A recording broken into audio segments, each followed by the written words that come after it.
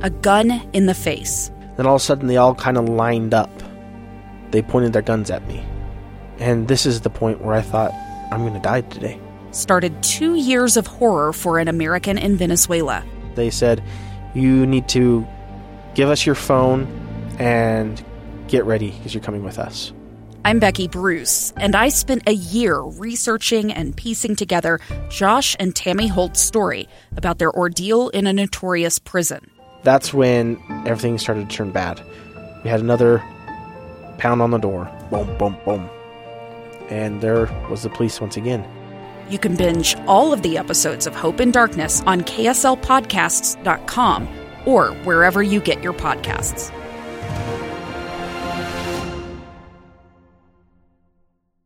Hey, welcome back to Live Mike. I'm Lee Lonsberry. I'm grateful to you for joining us here on episode 8 of this new program. We're joined in studio today by Brittany Glass, expert reporter, investigative reporter from KSL 5 Television. Yesterday celebrated your 6-month anniversary being hired here. I did. Tell us quickly about yourself. Where are you from and why do you work here? So I'm from San Antonio, Texas. Just came here recently from Austin, where I worked for 3 years.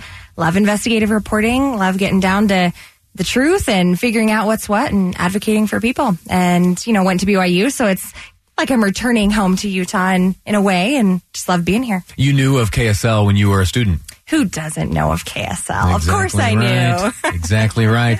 You, last night on the 10 o'clock news, had a story about a parking garage. We spoke about this yesterday and promoted it on the show, and you promised me that this story about a parking garage had some excitement contained within. Tell us why this parking garage is so interesting and why merited an investigative report by yourself. Absolutely. So excitement in that ultimately you don't expect a parking garage to cause much drama, right? And this is certainly dramatic. You don't think, or how long, let me ask you this, how long do you think a parking garage should take construction-wise? To build one from the ground up, I don't know, a couple hours? You'd think. 6 months. Let me say 6 months. Right. With contractors and, exactly. And working through things. 6 months, probably safe. Exactly. You'd think. Sure. Not the case with this one. Obviously, it's 3 years per phase for the VA Medical Center here in Salt Lake, their parking garage, and they're still not done. So veterans, people who utilize the VA Medical Center, are people who need those medical services. They're often elderly people. They are people who sometimes come in with wheelchairs, have different ailments and things. And they've just kind of been dealing with this hassle for literally years. 2011 is when the first phase started. Just a few days ago, everything is fine now, so don't be worried as I tell the story. I had to take my own little baby to the hospital. We went up to Primary Children's. They have a parking garage, and when I first got in there, I had to look for a spot, and I was pretty frantic because I was trying to find this place. So I can understand the stress and anxiety that might come from pulling up to the hospital and not being able to find a place to park. And your report indicates that some of these hang-ups and some of the delays are leading to this type of anxiety being felt by veterans seeking help. Exactly, and delays we're talking about. So phase 2, which is the phase we're in right now, we're talking 2 years too long, right? We're not just talking a couple months, 6 months. Phase 2 has taken literally 2 years longer than the director expected. You've dug into this. You've investigated. You're an expert reporter. What have you found to be the reasons for these delays? So ultimately, a design error, what's called a seismic design error, was ultimately discovered during the construction.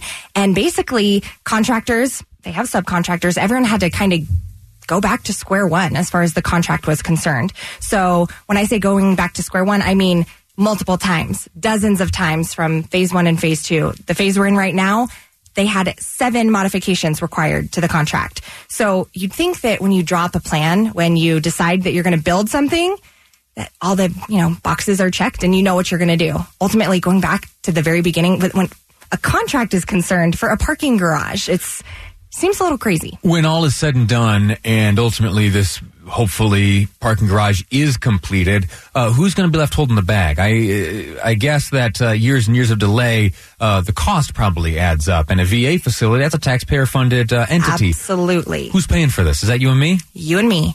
We're talking $500,000, $500,000 over budget. When it $500,000 over budget. What's the base budget? Oh gosh, I want to say a hefty price tag, yes, certainly, hefty. And we're $500,000 over that. $500,000 over that, and we are footing the bill. Ultimately, federal taxpayers, right? Because it is a federal facility, it's government funded, so it's us. Any lawsuits emerging from this? Yep, quite a few lawsuits. Ultimately, so the general contractor is a company by the name of Grand Enterprises. So they're local, they're Layton based. They didn't want to talk to us, but they've actually gotten sued and then countersued one of their subcontractors. One of the subcontractors allegedly did some errors, and I'm not even talking the design from earlier. I'm talking drilled where they weren't supposed to. And so, of course, there's going to be some civil litigation, which is still playing out. But it's a concern, absolutely. So let's be clear, and we probably should have opened with this. The VA facility itself is open. It is functional. Absolutely. Veterans can seek the care they need at this facility. Right now, there is just a pretty significant inconvenience when it comes to parking. There aren't as many parking spaces as are needed. But again, the facility is up and running.